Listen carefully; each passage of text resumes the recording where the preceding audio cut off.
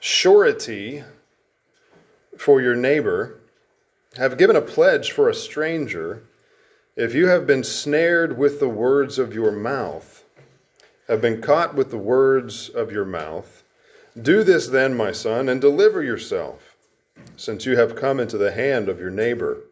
Go, humble yourself and importune your neighbor. Give no sleep to your eyes, nor slumber to your eyelids. Deliver yourself like a gazelle from the hunter's hand, and like a bird from the hand of the fowler. Go to the ant, O sluggard. Observe her ways, and be wise, which having no chief, officer, or ruler, prepares her food in the summer and gathers her provision in the harvest. How long will you lie down, O sluggard? When will you arise from your sleep, a little slumber, a little folding of the hands to rest? Your poverty will come in like a vagabond, and your need like an armed man. A worthless person, a wicked man, is the one who walks with a perverse mouth, who winks with his eyes, who signals with his feet, who points with his fingers, who with perversity in his heart continually devises evil, who spreads strife. Therefore his calamity will come suddenly. Instantly he will be broken, and there will be no healing. This is the words of Solomon recorded here.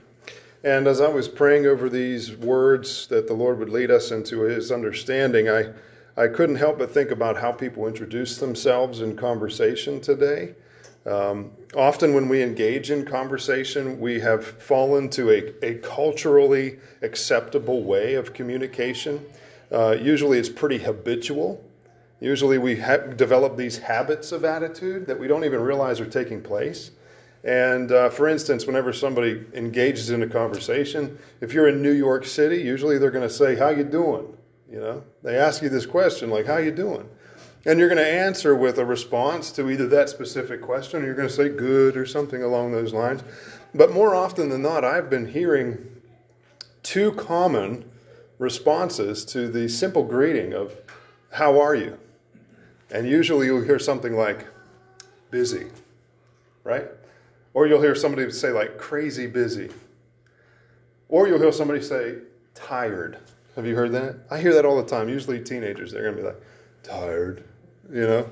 Well, if you'd go to bed earlier than 3 o'clock in the morning, you'd probably not be tired. But I think about these conversational habitual responses that people develop. And there's really more importantly than that simple response, that I think that does let us see into the heart of the person who responds in that way. And I think what Solomon writes here in Proverbs chapter 6 addresses this directly. Why do people say busy or tired in response to such a simple greeting, a simple hello or how are you doing?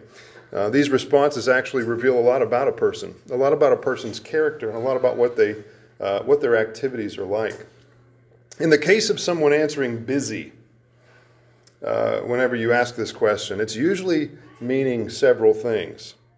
And maybe you'll agree with this, maybe you won't, but maybe their response, when they actually answer with busy, they legitimately are acknowledging that they are actually way too busy, almost too busy to control their own priorities. They are legitimately way too busy. They are people pleasers. They can't say no. They function according to pressure and not priorities. I had mentioned this before, that Howard Hendricks, who wrote that book that I've recommended to each of you, Living by the Book, it's a wonderful tool book on how to read the Bible. And in that book, he says that I function according to priorities and not pressure. There's a big difference.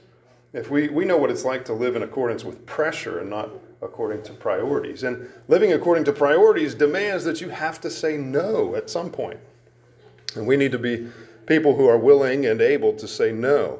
When somebody says that they're too busy, it usually indicates that they have selfish motives. They're probably pursuing money, position, or even material possessions. Whatever it may be, something is jamming their schedule to be overly filled. And I was so thankful when I took one of the biblical interpretation classes, and in that class, the professor said, if you sit down as a pastor and you essentially itemize your time, and you could do this in your own life. Sit down. It's a good thing to do. It's a good practice to do. You sit down and you're honest with how much time you spend doing certain things. Just log your week. How much time do I spend sleeping? How much time do I spend driving, eating, with my family, at work? And you'll see something very interesting. There's only so many hours in a week, right? We don't get any more than that. We don't get any less than that. And if you lay out your hours, what you do throughout the week, and you come up that you're actually trying to do more in the time that you have been given than you have time allotted, this professor said that's idolatry. That's idolatry. You're essentially telling God that I need more time than you have designed. And it requires an assessment of our priorities. It requires that we would say no in certain areas, or we would begin to thin the schedule somewhere. It demands it. Sometimes it's just selfishness. People say, I'm busy. We live in a society that's actually addicted to constant activity. Would you agree? It's a constant go, go, go, go, go. It's a constant schedule filler. And to actually take time to not do anything is seen as culturally backward. And really, it's unacceptable. You're instantly viewed as lazy.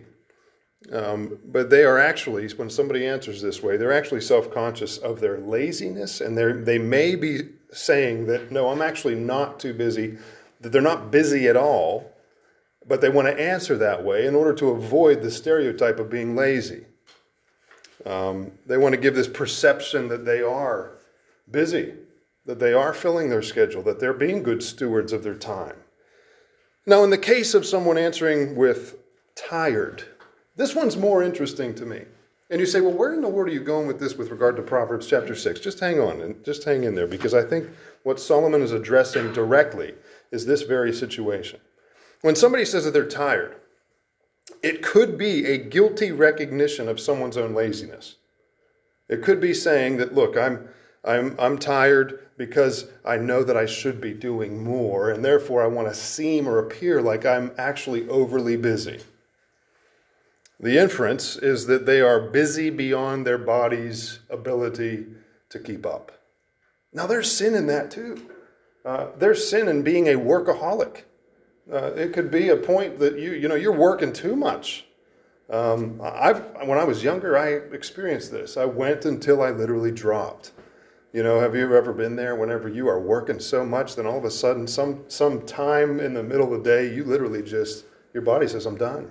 You're done. You hit the wall. You're down, and then you sleep for however many hours it is. Your body says you need to recoup. That's a good indication of God saying, look, you're doing too much.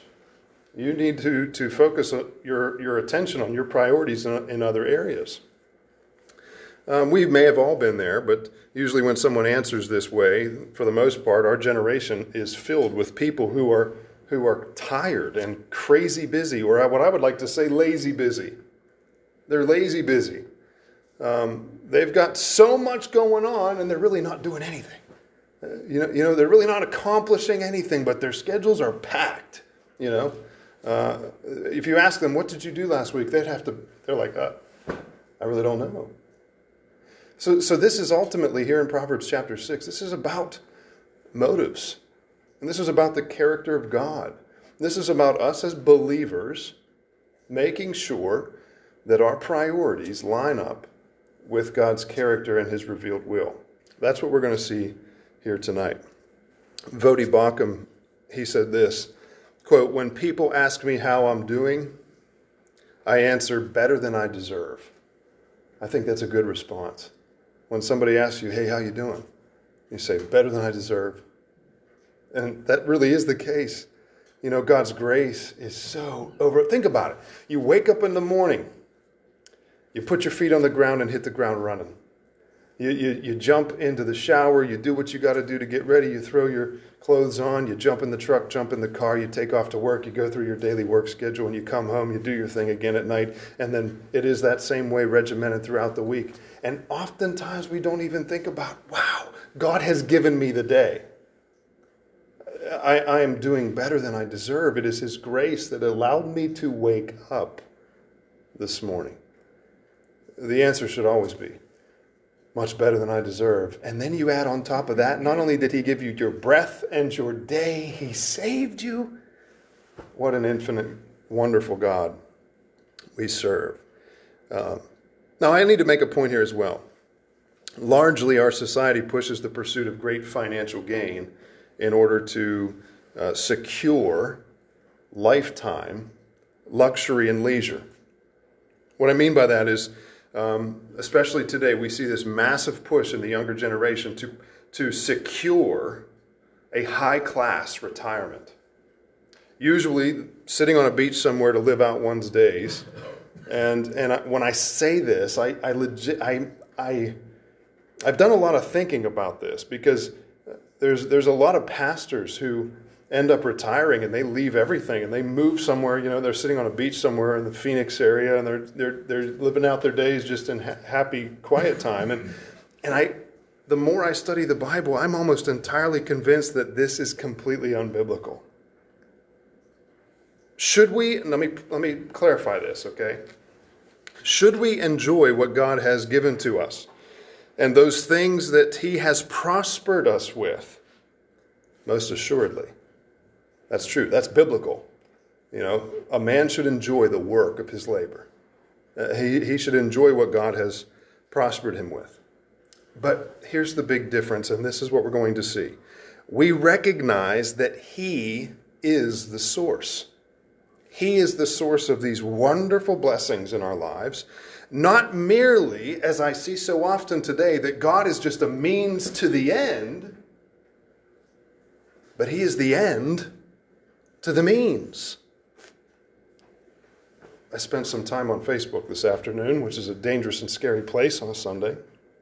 I never realized how many absolutely raunchy ads come across that social media site. Does anybody else have to deal with that if they're looking at that? Because these ads come through there. It's really just grotesque. I'm so glad that I don't spend much more time on there. But I was looking and seeing how many people actually believe that if they somehow acknowledge God on their feed, that He will bless them in some way. See, that's looking at God as a means to the end, and not God as the end to the means. Ultimately, everything in our existence is about Him. So let's look at these things tonight in this text. In the first 5 verses, we see honesty or truth being a man or a woman of your word.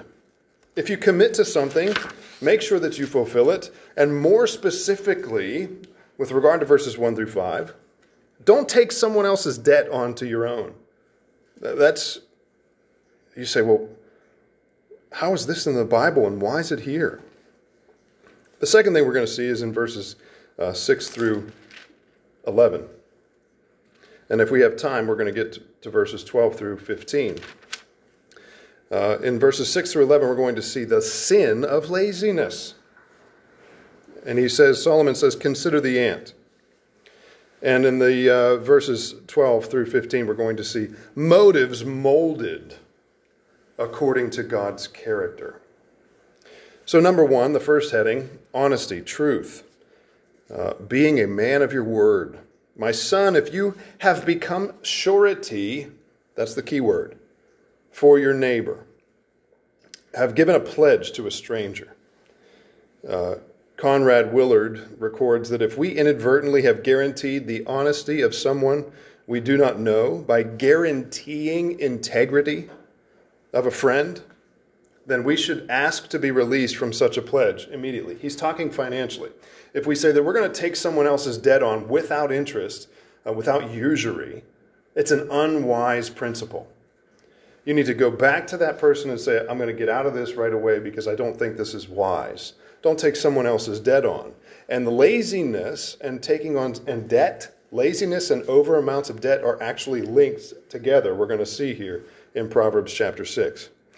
Anything less, notice that man, in verse 2, if you have been snared with the words of your mouth, you did it yourself. You made a commitment to this.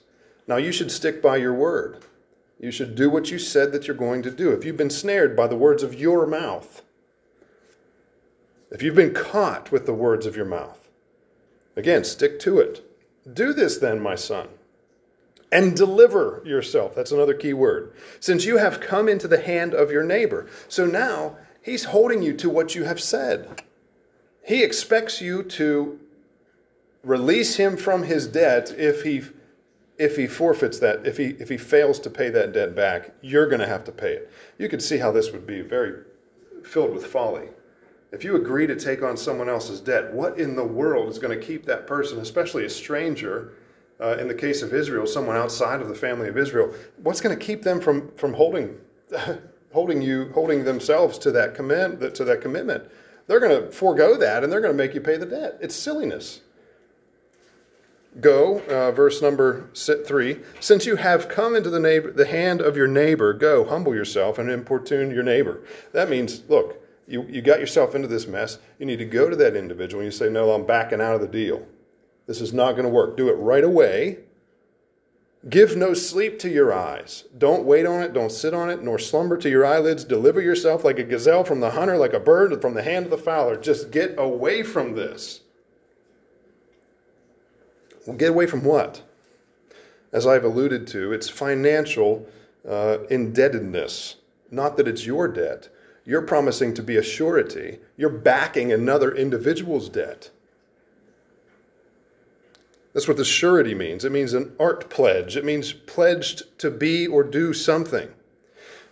Let me read some verses to you, and I hope to amplify the significance here as we see what Jesus Christ did. In Proverbs chapter 11, verse 15, Solomon says, he is a guarantor or a guarantor for a stranger will surely suffer for it. But he who hates being a guarantor is secure. You're not going to put yourself into a precarious financial situation. Proverbs 17:18. A man lacking in sense pledges and becomes in the presence of his neighbor. He becomes a guarantor. He becomes a financial backer.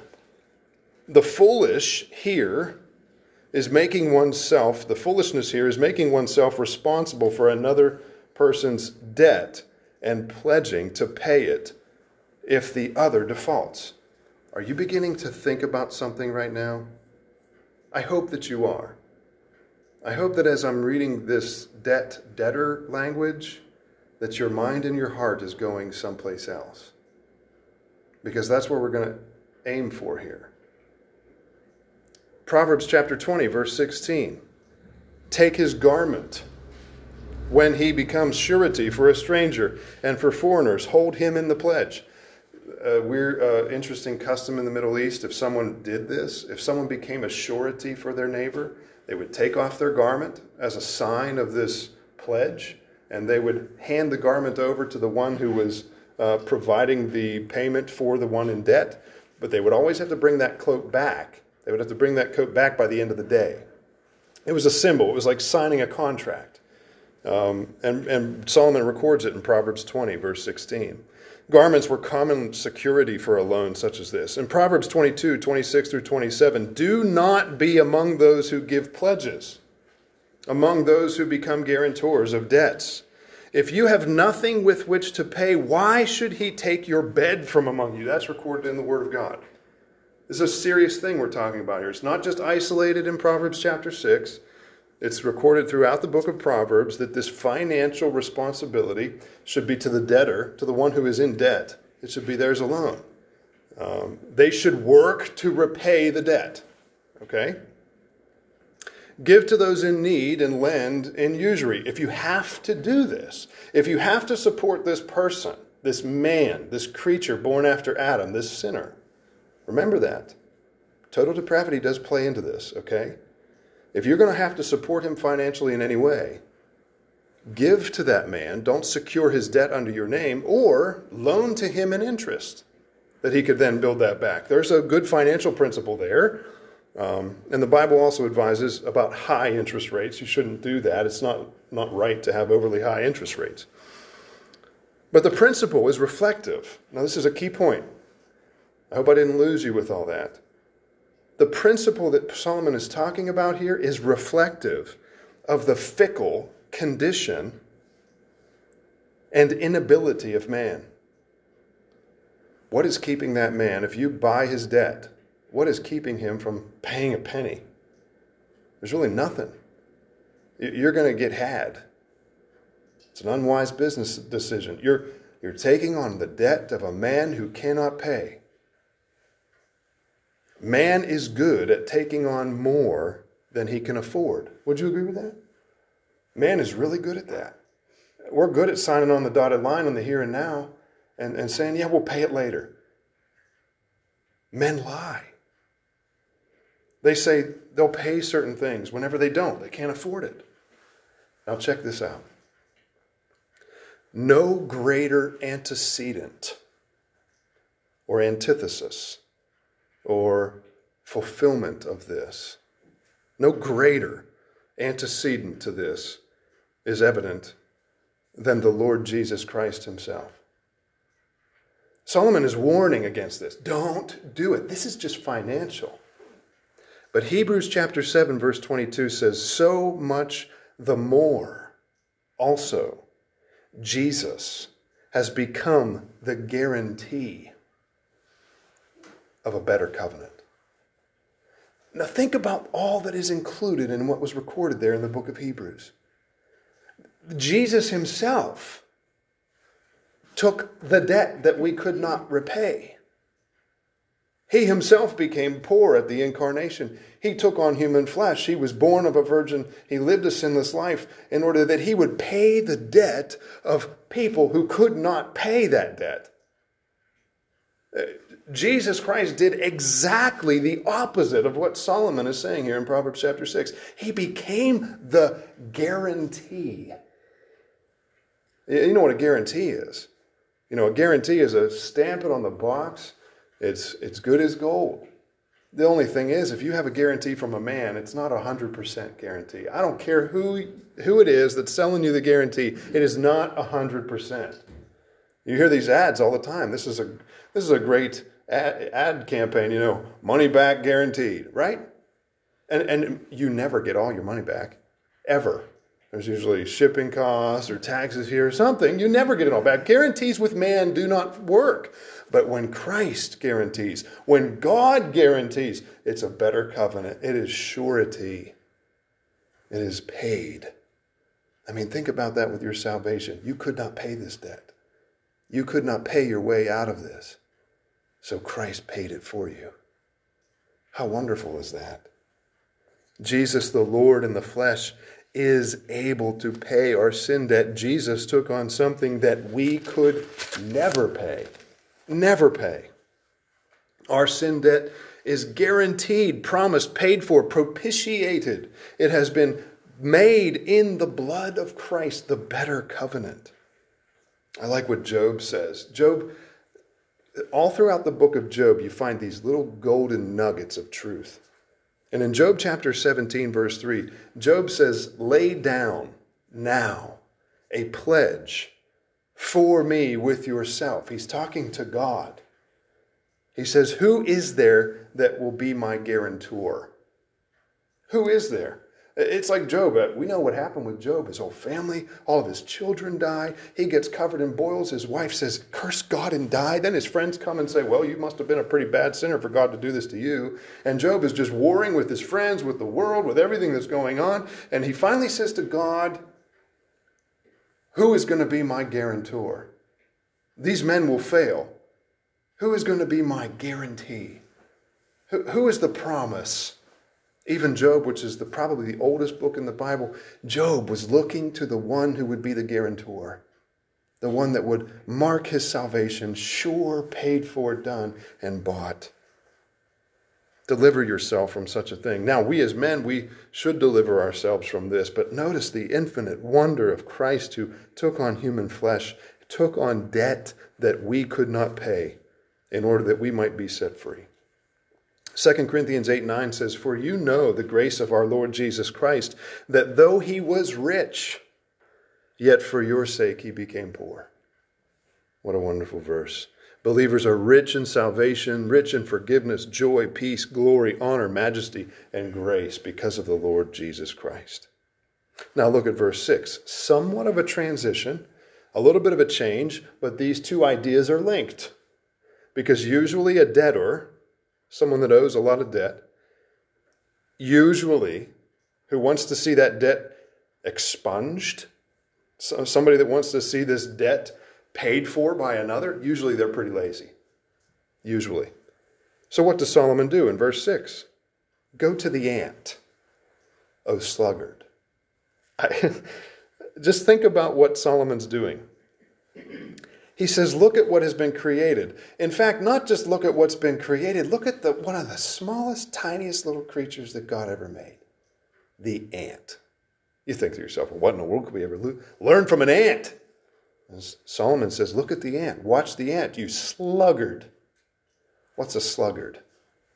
Doesn't that word just kind of like stick here, whenever you say sluggard? It's just like a word that just has repulsiveness built into it.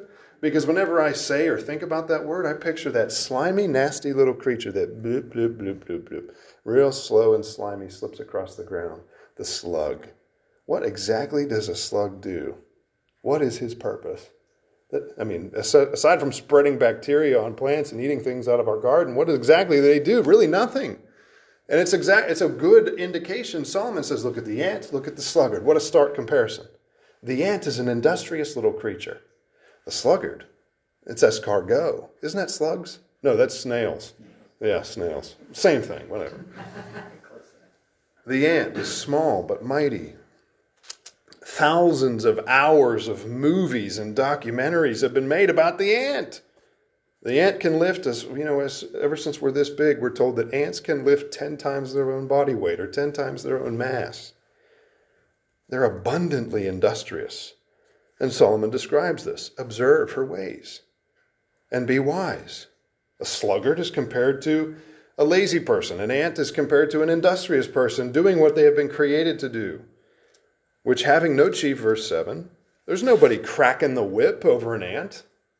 There's no one waking up in the morning and, okay, I need to blow reveille and I need to call the ants to order.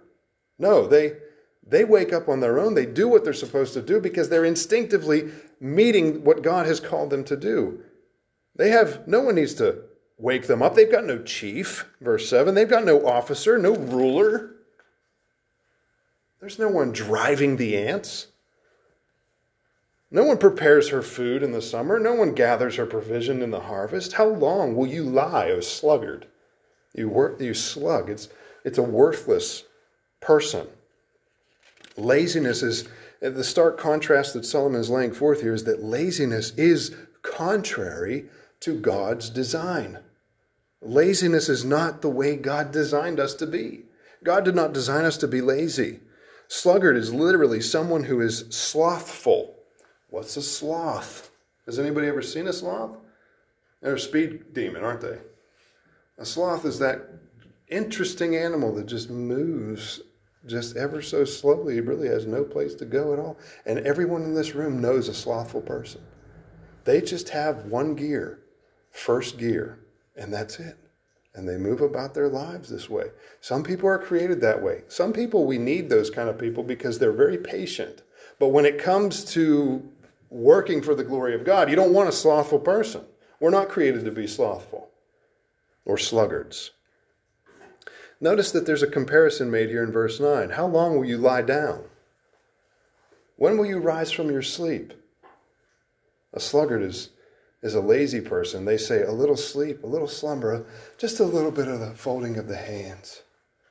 They're content with just continual rest. I don't want to break a sweat. I don't want to break a nail. I don't want to do too much. I don't like blisters on my fingers. A little folding of the hands to rest. and your poverty will come in like a vagabond. It'll come in like a man that is armed. It'll come in, your poverty will be like the need like an armed man. It'll be fast and swift. It'll all be pulled out from underneath you. And these can be shown in more ways than just financial depravity. It's not just going to reveal itself financially. It can be, we know many people who financially are very well off, but they're very lazy. They have accumulated great wealth, but they do not work. They do not work hard for it or maintain these things. This poverty that Solomon is talking about here, it could be something like family. I think back to my days in aviation. Aviation was not a very physical tasking endeavor. You were sitting. And a lot of times pilots would joke about being just a bus driver in the sky. You would just, fly around and you sit. People take you from the airport. You go to the hotel. You live out of the suitcase. You're traveling all over the country. And I would say 2 out of 3 pilots were divorced. Their family was in shambles because they're never home. They have all that they could ever want in the world. They've got a big fat checkbook. They've got nice cars, nice houses, but they're never there. This is the comparison that Solomon's making. You can have poverty somewhere else. It could be poverty of peace. You could be just yearning for peace. That old Beatles song that says, "Money can't buy you love." That's so true. You could have these things that you pursue in the world and you lack peace or lack joy.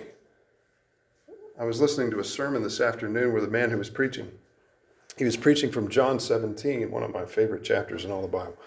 And in John 17, that's Jesus' high priestly prayer.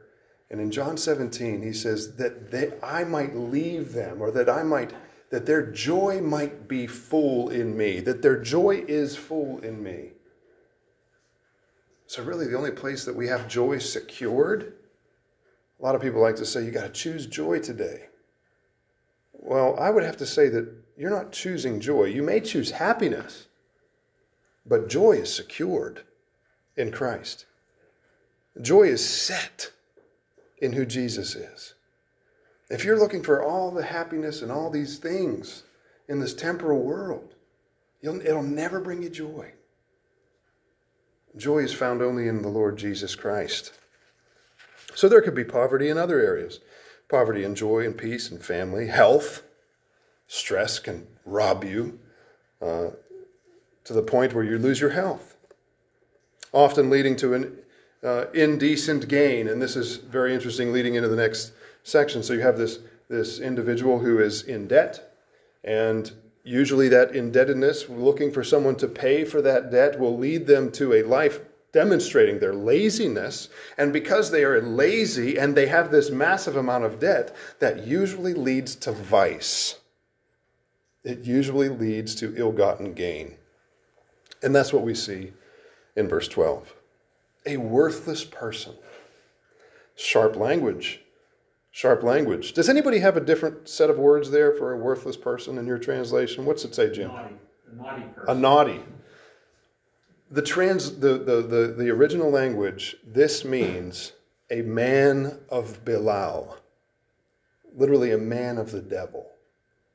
This isn't someone who is just a little bit, they've got their priorities a little mixed up and they're trying to work these things out and they're seeking wisdom. That's not what this is talking about. The worthless person. This is referring to someone who is devilish. They do not desire righteousness. They only want to heap to themselves ill-gotten gain. This is the sluggard. This worthless person is a man of the devil. Literally, you could translate this, a devil. A worthless person, a wicked man, is the one who walks with a perverse mouth. How will you be able to see this person? Well, their mouth is just dripping perversity. It's just oozing from them. Their mouth is poisonous. Why? Because their heart is poisonous. Remember, from out of the heart is what proceeds out of the heart is demonstrated through the mouth. The mouth will show you that this person is a person who's frankly just doesn't care about righteousness. They're worthless. They're wicked. They have a perverse mouth, who winks. This is very interesting, and this still goes on today. Picture this illustrative language that Solomon uses. He winks with his eyes, who signals with his feet, who points with his finger, as I'm pointing with my finger, who points with his finger, who with perversity in his heart, there it is, continually devises evil, who spreads strife. And the result is in verse 15, and we'll wait till we get there. But these situations still go on today. You can almost picture these individuals, these wicked people who have a debt, who are lazy, who now want to secure monies to pay for that debt through wicked ways. They'll wink and look and speak with their eyes because their mouth is perverse. So they'll wink and look with their friends, and they'll indicate to certain areas that they want to knock off or rob with simply their eyes. And in this day, what was the attire? Was it jeans? No, they were probably wearing long robe, just like today. They were probably wearing long cloth. And a man would do something very sneaky. He would stand and he would draw on the ground an indication with an arrow with his foot, without anybody really knowing. And whoever he would be standing around would know what the plan was. He would indicate with his feet, and then he would move off from that area and leave that indication pointing at such a direction. And no one would he would just brush past and walk past this robbery idea, this thievery that was going through these wicked individuals' minds. They would point with their fingers. And every one of us when we were kids, and I still do this driving down the road, and my wife gives me the devil for it. I'm a bad pointer whenever I point down the road, like, look at the deer, or look at that tractor, or look at that truck. And she's like, stop pointing. Stop pointing. I think she gets it from this verse. But we tell our kids, don't point, don't point at this. And it may not stem from this, but what's going on here is these individuals are indicating that they're going to acquire gain through wicked means. Idleness, as I read in one of my commentaries this afternoon, idleness and vice are allied. Idleness and vice are allied. There will be anger with this perversity. There'll be this ill-natured speech marking the laziness of an individual who is literally pursuing the works of the devil. There's videos of people, I don't know if you've seen these online, there's videos of individuals who in Europe especially, there's you can get a camera for your dashboard, and it just records every time your car is on. So, if somebody gets into an accident or something, it usually has footage. And have you ever seen those videos where individuals will be walking across the crosswalk and then they'll just throw themselves onto the hood? And they'll act like they got hit by the car in order that they could sue somebody to try to get that ill-gotten means, that ill-gotten gain. And somebody will be like, hey, I got the camera on, man. I saw that I didn't hit you, and they'll get up and run away like nothing happened. And it's this wickedness, this desire to acquire these means. So what's the answer? In verse 15, therefore his calamity will come suddenly. Instantly he will be broken, and there will be no healing. That's regarding this individual who's pursuing wickedness. What's the opposite of all that we've just read? Very simply, work. Work. Hard, God-honoring, godly work. Did you know that work is ordained by God? Work it was ordained by God before the fall. A lot of people will teach and buy into the idea that work is now we're supposed to till the ground with the sweat of our brow because of the fall. Work was instituted through the creation of God prior to the fall. It is a part of being created in the image of God. Listen very closely to this. I just thought this was so wonderful as I was preparing for this. There are people who, have you ever heard this phrase, work smarter, not harder? If we work with the right motives, there are many individuals who burn a lot of energy and they don't actually accomplish anything for the glory of the Lord. And this takes place whenever we place our selfish motives before the plan of God. When we think that our work is for us, ultimately, and not for God. Whatever you do, I don't know what each one of you do, but I know that you have worked, or maybe you're retired and now you're, helping with the family and grandchildren and different situations there. But whatever you do, 1 Corinthians 10:31, whatsoever you do, do all for the glory of God. Your primary calling to wherever God has you, whatever he has you doing, is for his glory. It's for him, wherever you may be, whatever you may be doing. It's not ultimately for you, though God blesses you through these things. Remember, God is not the end to the means, or the means. God does not just provide you these things, and he's kind of like the genie in the bottle. You just call upon him so that you can get good stuff. No, he's ultimately the end of everything he has blessed you with. You can't take it with you. I'm not convinced, dear ones, that the servant of the Lord, the pastor, the elder, I'm not convinced, I don't find scriptural evidence that the servant of the Lord should labor for a pastor. I'm talking about specifically about a pastor, that a pastor should labor for retirement in order to just sit back and live out their days in luxury and relative ease. I just don't see that. I think that the servant of the Lord is constantly called to be a testimony for Christ wherever you may be. I'm not saying that retirement is a bad thing. I'm just saying that when God calls a person to whatever task he has called you to, it's hard, it's impossible for him to just say, well, now you've made it. Yes, earthly gain, earthly means, earthly industries and different things that we may retire from. You know who I think of who's not here tonight? Carl. He's retired. And that guy is constantly going to people and being a witness for the Lord. He has friends up and down that street that he sees every day. He walks 3 miles a day, every day, and he talks about that all the time. He said, I walk up and down the street, and whoever I run into, I check on them, I see how they're doing, I pray with them, I meet with them. He's retired, but he's not retired. He is still functioning for the glory of God, for the glory of the Lord. We have many men in this church and women in this church who do the same thing. This demands a biblical work ethic. Genesis chapter 2, verse 15. Then the Lord God took man and put him into the garden to cultivate it and to keep it, to work, to labor for the glory of God. Work is a part of the pre-fall world, which means it's part of being created in the image of God. When we work, we represent God. He is always watching. And therefore, as what is described here in Proverbs chapter 6, laziness actually distorts who God is.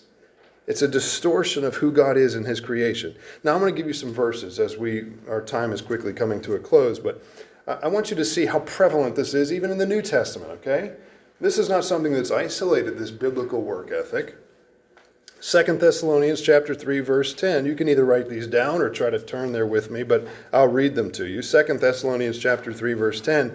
Paul says there to the Thessalonians, in his second letter to the Thessalonians, he says, if anyone is not willing to work, then he must not eat either.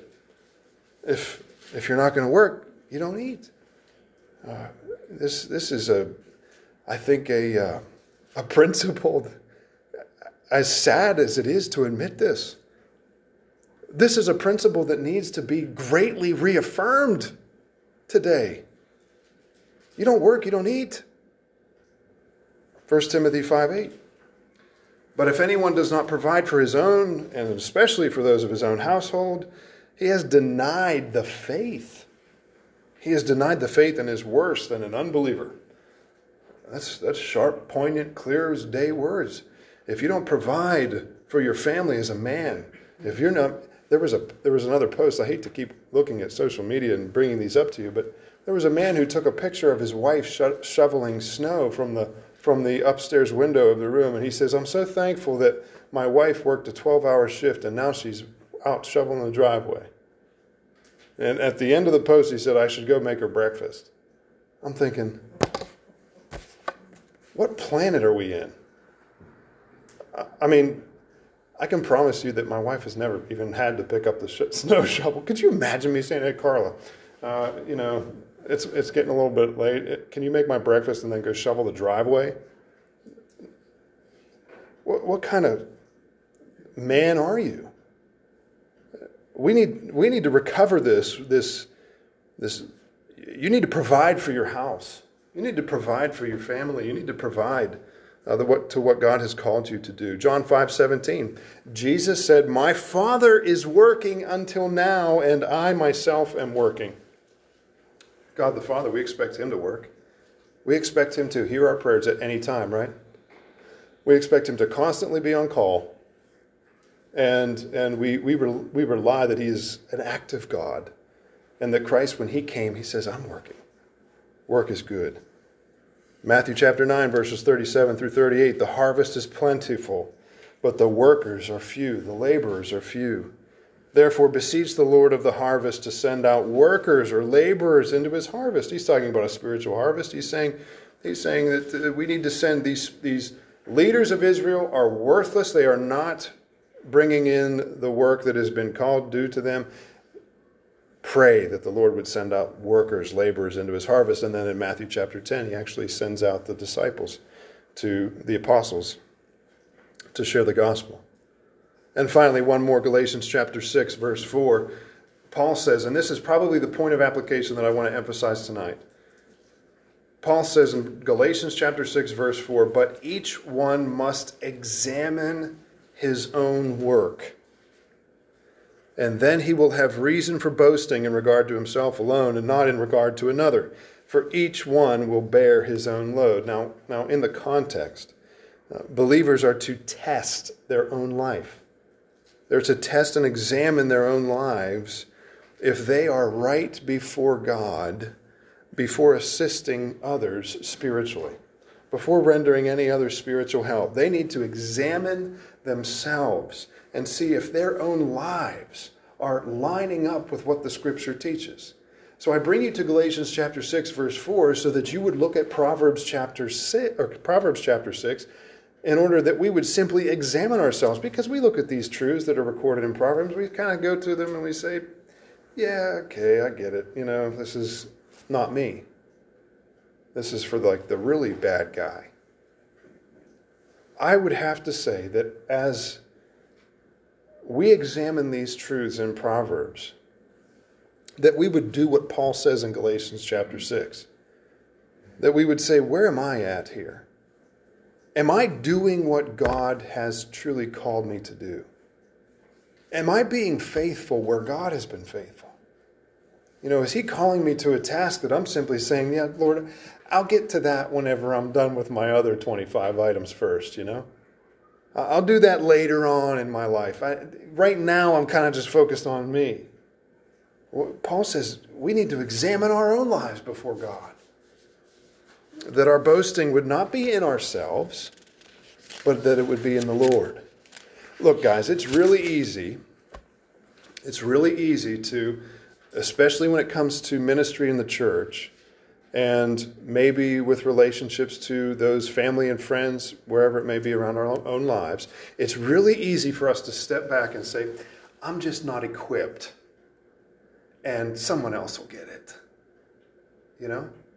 It's really easy to say that, yeah, I know God is calling someone to that area, but it's not me. You know what I mean? We should be examining our lives according to the Word of God and seeing if maybe there's a point hidden somewhere in our heart where God's really working on us and saying, you need to repent of this. Your priorities are a little bit out of whack. You're a little too busy. You've got something out of line here. Realign according to the Word of God and according to the truth. So here's some application. I have 4 brief points of application.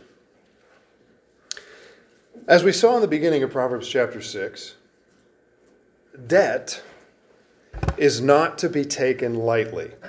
I'm not saying that it's a sin to have debt. I'm not saying that. There are certain things that you just can't have without some kind of debt. Today, especially if you're going to have a house, you can, unless you've got, a gold mine that nobody really knows about and you're paying out cash for that, you're going to go into some kind of debt.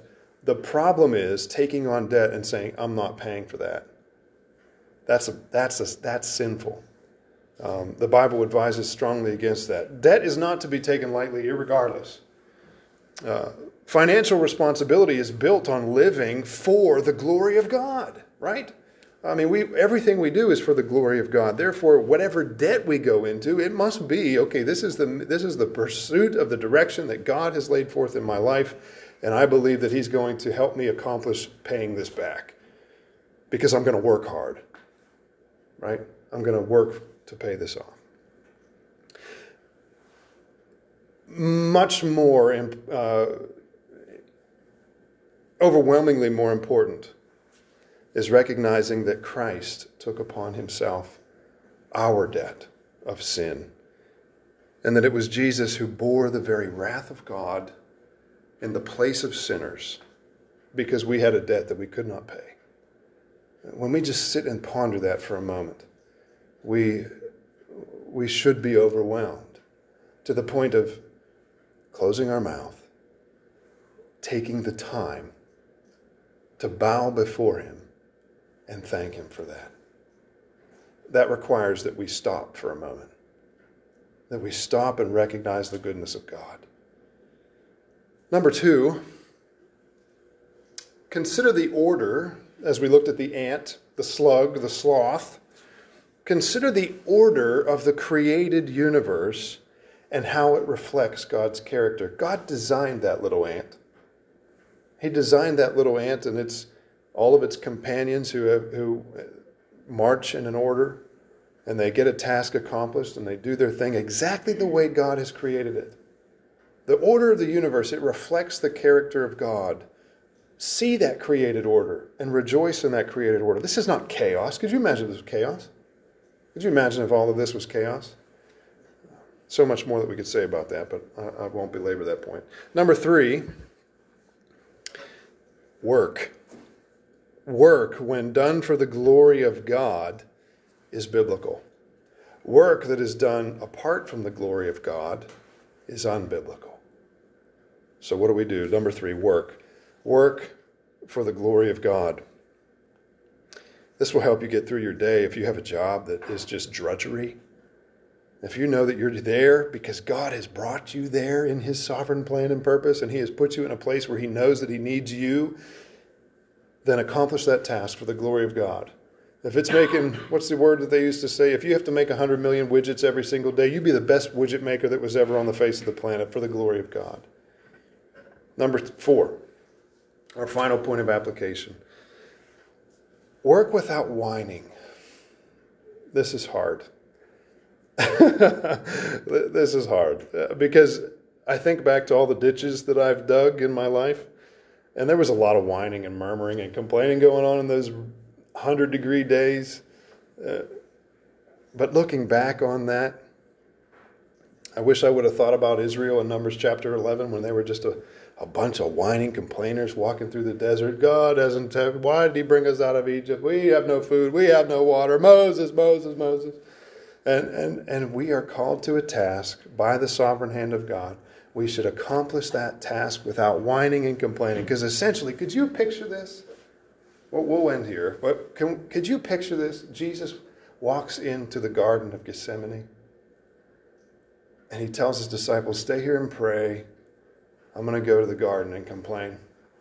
And then He walks into the garden and He says, Lord, this is not what I had in mind. You know? We don't hear even a twinge of that. Jesus, on the night before His crucifixion, was before the greatest moment in human history, where so much stress that the capillaries in His eyes and face burst, and He sweat blood. And not once did He complain.